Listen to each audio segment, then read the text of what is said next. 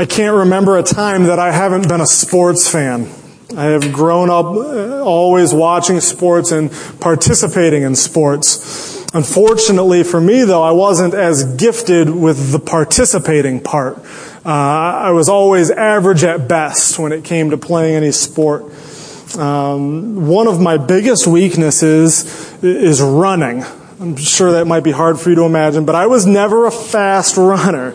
And it's probably why I stuck to baseball, because in Little League I could hit the ball, run 60 feet, and then I got to take a break. I got to take a breather.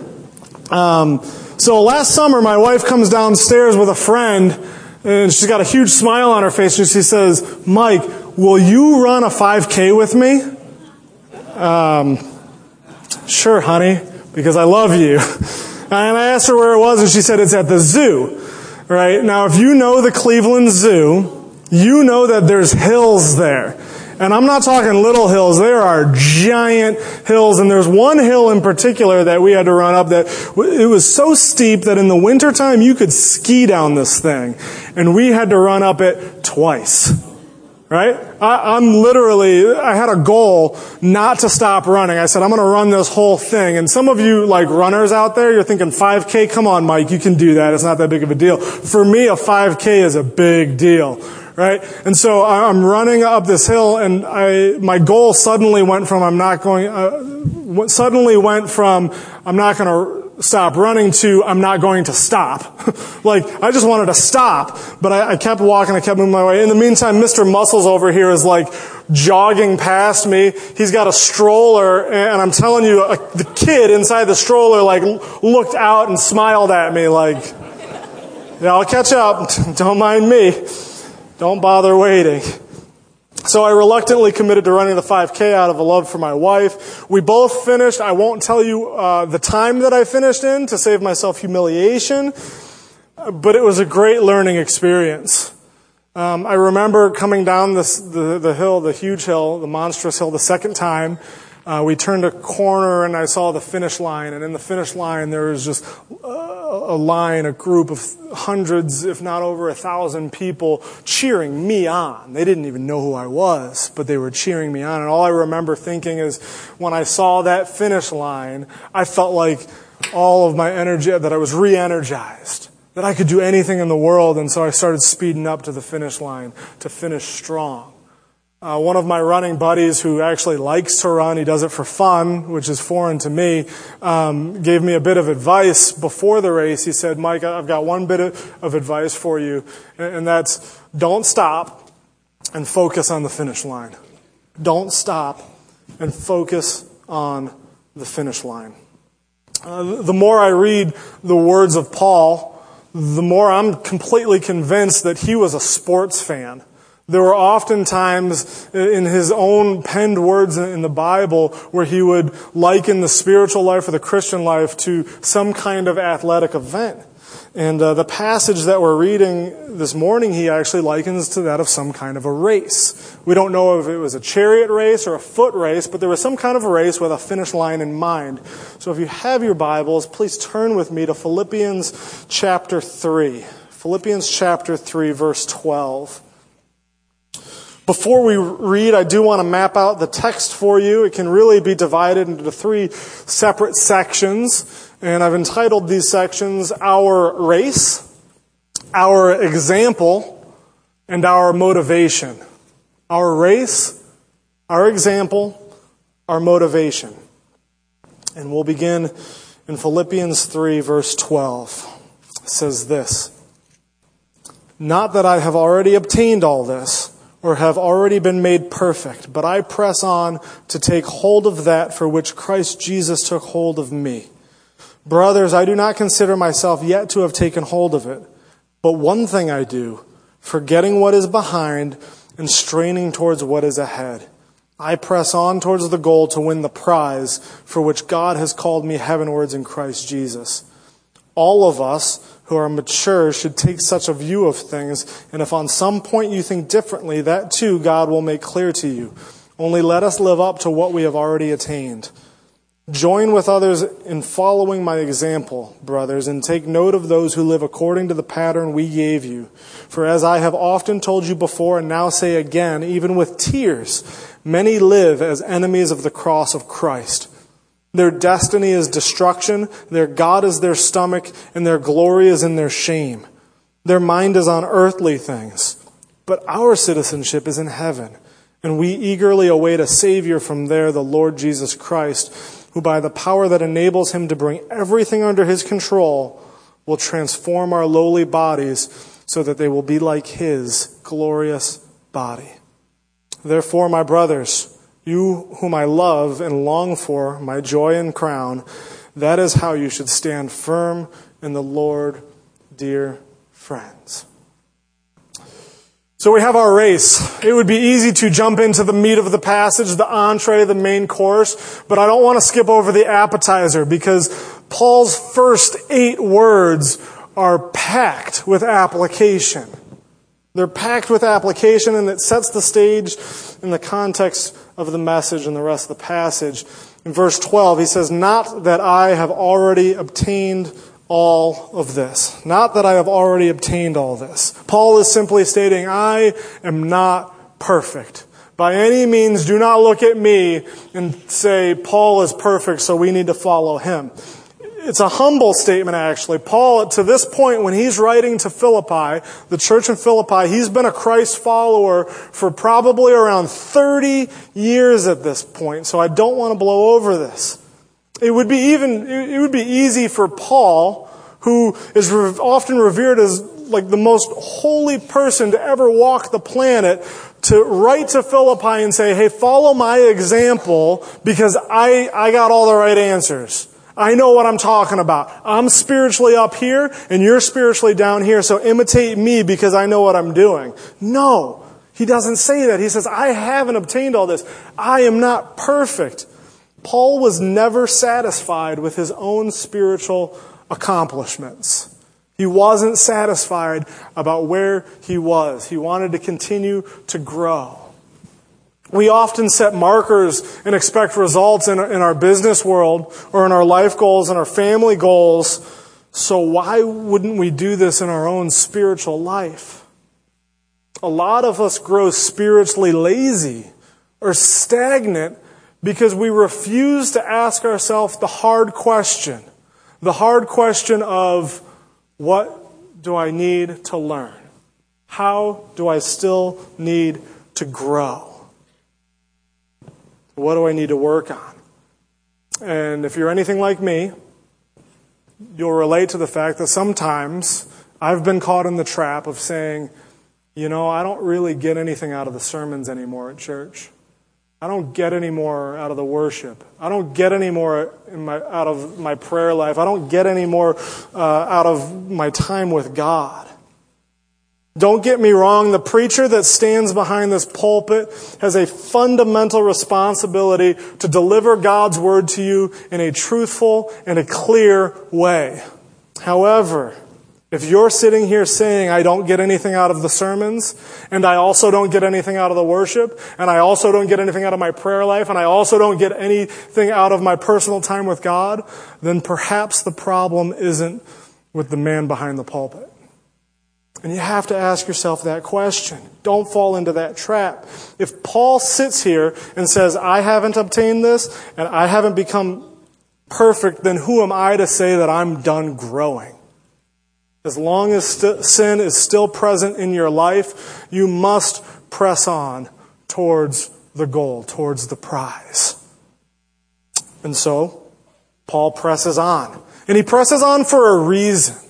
He presses on for a particular thing. It actually says it. He says, I press on to take hold of that for which Christ Jesus took hold of me. That's the end of verse 12. In other words, we pursue Christ because Christ first pursued us. Paul pursues Jesus because Jesus pursued him. He's probably sitting here writing this and he's recalling how Christ pursued him. He's saying, one day I was walking on the road to Damascus, minding my own business, and then all of a sudden there was a bright flash, a bright light, and I was on the ground and my men were on the ground. It was so bright and I was blinded. And all of a sudden I heard a voice, and the voice knew my name. And the voice called out to me, and he said, "Why are you persecuting me?" So I asked him, "Who are you, Lord? Who are you?" And the voice replied, "I'm Jesus. Now get up, because I'm going to make you a servant and a witness." I'm going to make you a servant and a witness. Christ is saying, I'm going to make you like me. And so Paul pursues Christ to become like Christ because Christ pursued us to become like him. We pursue Christ because he pursued us. Our life is a testament and a response to God's call on our life. What we do from here on out, once Jesus has called us out of what we once were, our life is a response to him calling us out of our sin. As we continue in verse 13, Paul boils down this race or this pressing on to one basic strategy. If you watch sports, you wouldn't be surprised to know that they spend a lot of time making a strategy, making a game plan, pursuing some kind of strategy. In baseball, every single new batter that comes up to the plate, they have a different strategy for. And they do that every single game. And so we need to have a strategy. And Paul takes this pressing on and he boils it down to one strategy. How does Paul press on? Well, it's twofold. There's two parts to it, two steps. He first forgets what is behind. He forgets what has already passed.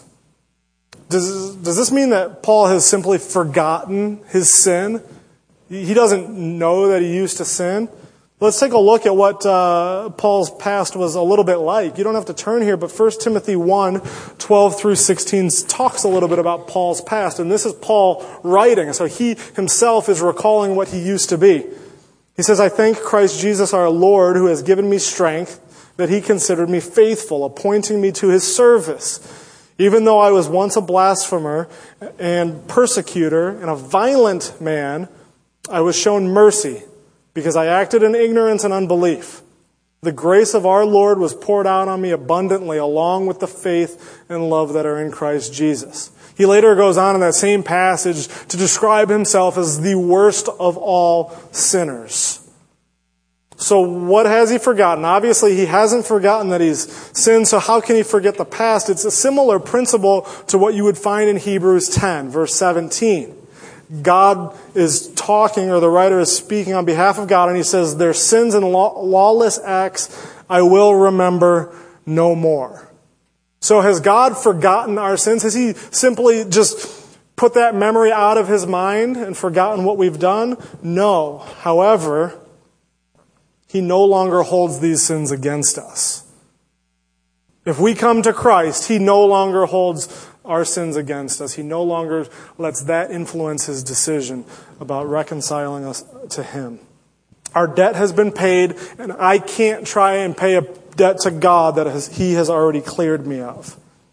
And so in the same way, Paul doesn't let these past things influence his continual pursuit of Christ. However, there's more to the point. He doesn't say, I must forget all of my past wrongdoings or shortcomings. He says, I must forget what's behind me.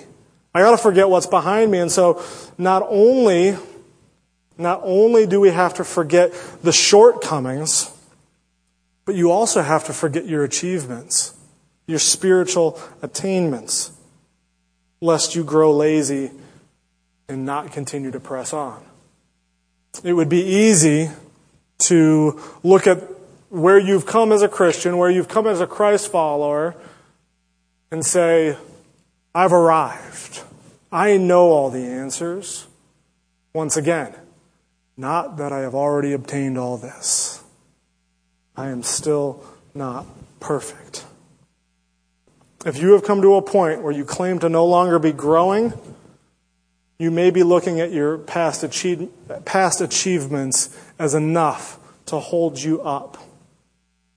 In a race, if we look behind us, it could be costly. Not only does Paul forget what he's past, but he strains toward what is ahead.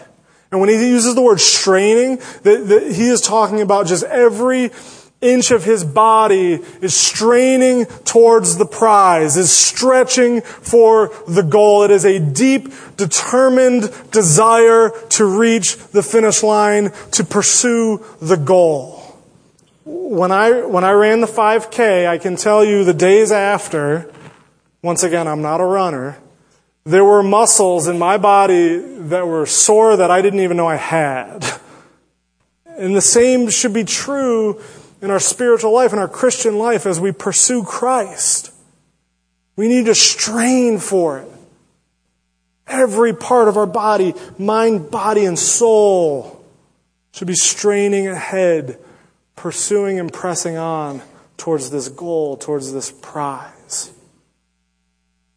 So don't hold on to what's in the past, both good and bad, but stretch, reach for the prize. You might be asking, well, Mike, what is the prize? What is this prize? He's talking about this prize. What's in it for me? A prize sounds like I get something, right? So when we played Little League Baseball, we would finish and I'd always get like a snack or ice cream or something, right? Is that what the prize is? What is this prize that's in it for me? I can tell you one thing that the prize is not, and it's really important to understand this. The prize that Paul refers to is not salvation. What he is referring to is not salvation, because he reminds us later on that we are already citizens in heaven. We've already been granted salvation. If he was saying stretch and strain and work for the prize, then he would be preaching a gospel of works. And that's not what he's saying. So what is the prize? The prize is Christ-likeness, becoming more like Christ. If you look near the beginning of chapter 3, in verse 8, he says, he's talking about his past achievements. And he compares them to sheer rubbish. Everything I've gained in this earthly life is rubbish compared to the knowledge that I have found in Christ. The prize is Christ. In this Christian life, you're either becoming more like Christ or less like Christ. And remaining stagnant, remaining lazy is merely our sin's way of tricking us into backsliding. It's merely its way of pulling us away from Christ. So we have our race. Paul knows that it's not good to do this alone, so he tells us in verse 17 to follow his example. He's giving us our example. Follow his example because he in turn is imitating Christ. He's saying, imitate me because I am imitating Christ. So therefore, if you're imitating me, you are imitating Christ as well. He instructs us to take note of others that are imitating Christ as well. So he's making much of Christ and less of himself. He mentions earlier in the letter about Timothy and Epaphroditus. Those are two men that were imitating Christ. He's probably alluding to them. Follow them because they're imitating Christ. These are good people. In the same way, us, 2,000 years later, we need to imitate somebody who's imitating Christ. We need to imitate Christ, but we need people in our life who have gone before us, who can mentor us. They need to help us on this race. And the reason we need these people is because there are so many others who are trying to desperately pull us away from Christ. And Paul mentions a little bit about him in verses 18 to 19. We don't know exactly who he was talking about. We think that he has a specific group of people in mind, but we're not 100% sure who it is. But listen to how he describes them. For as I have often told you before, and now say again, even with tears. He's crying when he's writing this. This brings him tears. Many live as enemies of the cross of Christ. Their destiny is destruction, their God is their stomach, and their glory is in their shame. Their mind is on earthly things. From what Paul says, we can safely say that whoever these people are either adding to the gospel or taking away from the gospel. They are either making more requirements for the gospel, or they're saying the gospel isn't sufficient. Thus, they're enemies of the cross. And Paul is putting out a warning.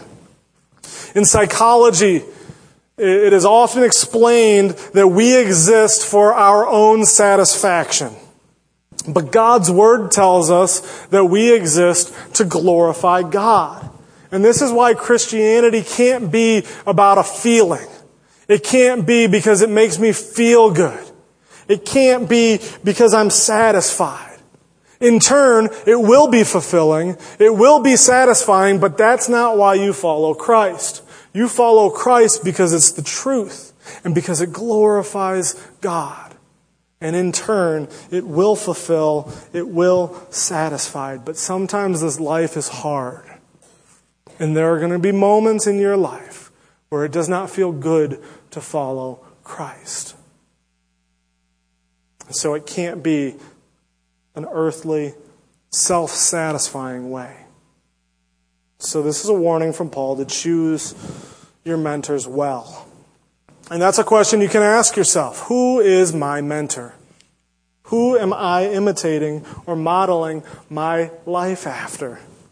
Are you even able to discern the difference between the man described in verse 17, who imitates Christ, and the man described in verses 18 and 19, the one that leads to destruction? How do you discern the difference? The only way to be able to discern the difference is to do your part in studying God's Word. Don't take my word for it. Pour your life into these Scriptures. If you are a Christ follower, God has promised that the Holy Spirit will teach you His Word. So plant your feet in it and never stray from it. Last week we had a question and answer time at youth group. I like to do this about once or twice a year so that we can kind of get a beat for what the youth are thinking and the questions that they have on their mind. And you'd be impressed at some of the questions that they asked. One question that came through, I don't know who submitted it, but they asked, how can you tell the difference between a Christian gathering and a cult? The way you tell the difference is that you know God's Word. Because there are, once again, so many people that are trying to lead us astray. There are so many people who claim to be on Jesus' side, but they do not declare Him Lord and Savior. They claim to be His follower, but they will not call Him their Lord. They will not call Him God. And without a healthy understanding of God's Word, you could be led astray. And it's dangerous. Because if their pattern leads to destruction and you're following their pattern, then you're going to be led to destruction. And Paul loves us enough to warn us about these things. So Paul describes, after he describes these people who have destruction in their future, he talks about us as Christ followers. If we are authentic Christ followers, we also have something in our future, but it's not destruction. It's something much greater than that. He picks it up, verse 20, but our citizenship is in heaven. Our citizenship is in heaven. The Philippians would understand this well because the Philippi was a Roman colony. Even though they were hundreds of miles away from Rome, they had Roman citizenship. Okay, so if you were living in Philippi, you were considered a Roman citizen, even though you were absent from the actual city. And they followed Roman law. They were under a different set of rules. Citizenship is the place where one has their official status. It's where your name is written in the official ledger of residency. It's where you belong. And Christ followers belong in heaven with God. The Christian life is governed by a separate set of rules than the self-satisfying earthly rules. If you have confessed with your lips and believed in your heart that Jesus Christ is Lord, you are already considered a citizen of heaven. And you are no less secure than the ones that are already there. And this is our motivation. This is our motivation. Genuine Christianity lives in light of Christ's glorious return. The actions that I take and the decisions that I make are grounded in what Christ already did on the cross, and they're going to be fulfilled in what Christ does in his glorious return. As one commentator put it, he asked the question, are you homesick for heaven? Are you homesick for heaven? Are you eagerly awaiting the day, as Paul writes, when Christ will transform our lowly earthly bodies into bodies like his?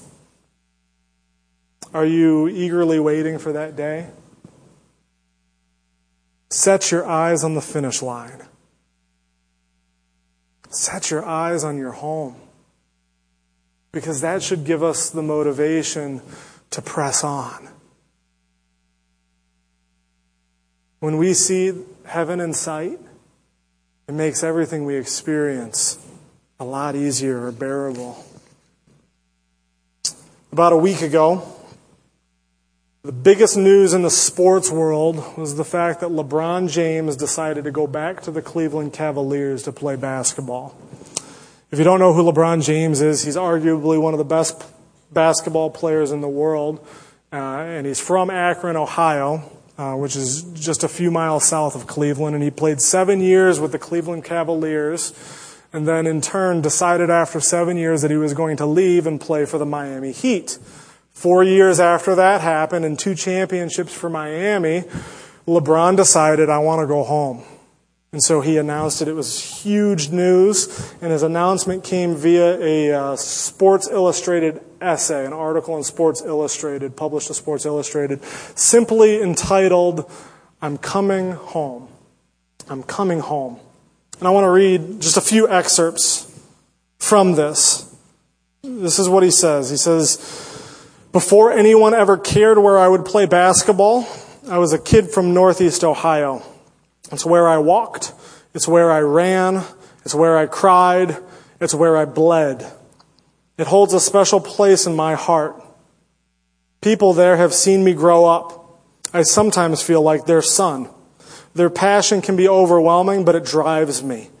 My relationship with Northeast Ohio is bigger than basketball. He goes on later in the essay to say, I always believed that I'd return to Cleveland and finish my career there. I just didn't know when. I have 2 boys, and my wife Savannah is pregnant with a girl. I started thinking about what it would be like to raise my family in my hometown. I looked at other teams, but I wasn't going to leave Miami for anywhere except Cleveland. And then he finishes by saying, this is not about the roster or the organization. I want kids in Northeast Ohio to realize that there's no better place to grow up. Maybe some of them will come home after college and start a family or open a business. That would make me smile. And he finishes by simply saying, I'm coming home. At the news of this celebration, there were literally people in Cleveland dancing in the streets because of how excited they were. But if you paid attention to sports talk radio or were watching, it was generally celebrated across the country. People were excited about this, even if they weren't from Cleveland or weren't a fan of the Cavaliers. They were excited about this news. And all this story tells me is that in the innermost part of our hearts, we long for the story of redemption. We long for home. Because like Dorothy Gale said, there's no place like home. There's no place like home. A White House press secretary the day of LeBron's announcement put it very well, and I think it defines our passage quite well. As somebody asked if President Obama had heard the news that LeBron was going to Cleveland, and this was just during the daily briefing, and the secretary of press simply said, I don't know what his response is. However, it's a powerful statement that shows the value of the place that somebody calls home. It's a powerful statement that shows the value of the place that someone calls home. Christians, our home is heaven. And that is the most valuable thing that you will ever find. is being able to stand before God and be reconciled to Him because of what Christ did on the cross. And that should be motivation enough to continue to press on towards the goal in obedience and become more like Christ. Keep the finish line in mind and make your decisions in light of that day. I want to end with a quote from C.S. Lewis's Mere Christianity, because this is just a great conclusion and it ties really everything we've said into the picture. Lewis writes, "To have faith in Christ means, of course, trying to do all that He says. There would be no sense in saying you trusted a person if you would not take his advice. Thus, if you have really handed yourself over to Him, it must follow that you are trying to obey Him, but trying in a new way, a less worried way. Not doing these things in order to be saved, but because He has begun to save you already. Not hoping to get to heaven as a reward for your actions, but inevitably wanting to act in a certain way because a first faint gleam of heaven is already inside of you. Press on towards the goal and keep heaven in mind.